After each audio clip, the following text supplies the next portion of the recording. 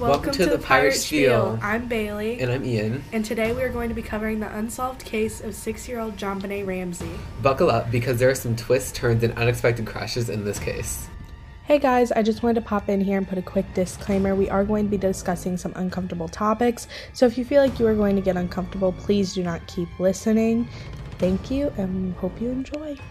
Let's start with the family, the start of it all, if you will.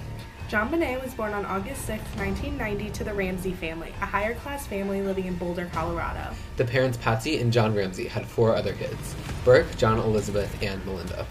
John was a businessman and was the president of a very successful company. And Patsy was a winning pageant girl who put JonBenét into pageants when she was young. She continued to win titles and became a model. Now this is the start of the bumpy road for this family. JonBenét was found dead on December 25th, 1996, and was only 6 when she passed. She was found in the family's basement 7 hours after she was reported missing by her parents with a long ransom note found beside her. She was reported to pass from strangulation and craniocerebral trauma, also known as brain injury. Her family was immediately preceded as suspects due to the lack of evidence supporting a break-in or kidnapping. This investigation continued until it was closed due to lack of evidence and leads. JonBenét Ramsey was buried in St. James Episcopal Cemetery in Marietta, Georgia. The grand jury recommended for the charges of child abuse and murder in the first degree to the parents for putting JonBenét in a dangerous situation, but the case did not stand trial. It's not the truth. Now this is where your imagination comes in. The case being unsolved has allowed people to build their own storylines and thoughts. The media has many suspicions of what happened, and some of them are still being followed, but the one that is overall covered is the possibility of Burke, her older brother, killing her. The theory is that Burke had a bowl of pineapple and JonBenét came down and took a piece. He got mad at her and hit her over the head with a flashlight. But there were 2 marks on her neck suggesting someone was trying to revive her.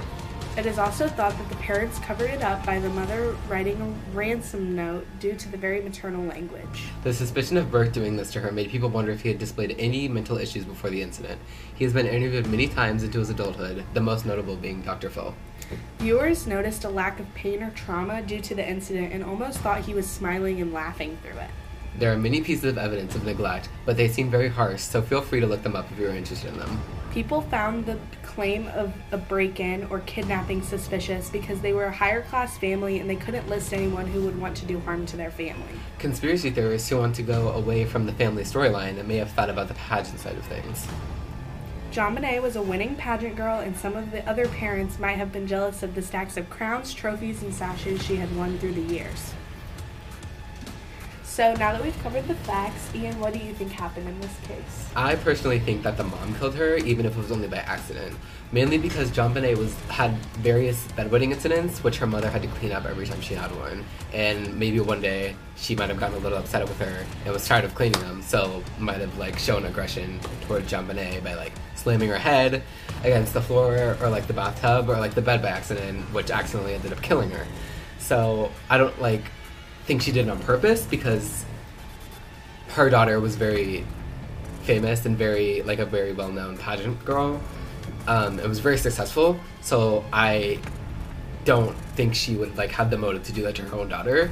I originally thought that other people, parents were maybe jealous of her and would try and target her, and it was a break-in, but the police said that there was no signs of a break-in and that there's a chance that the mom did it by accident. I think that there is a very big chance that Burke could have done it. I mean, looking at all of his interviews, if you haven't seen them, go watch them, but he just seems very blank. He doesn't seem like he cared. He doesn't feel any remorse if he even did do it. And the brain injury would make sense for the flashlight. And a lot of people are saying that the 2 dots on her neck with a piece of a wooden train track, where it connects, and he was pushing down, and maybe that would cause the strangulation. I'm not I'm not a medical examiner, so I'm not 100% sure, but that just makes sense. So he seems to be a very demented child from what everyone was saying about him.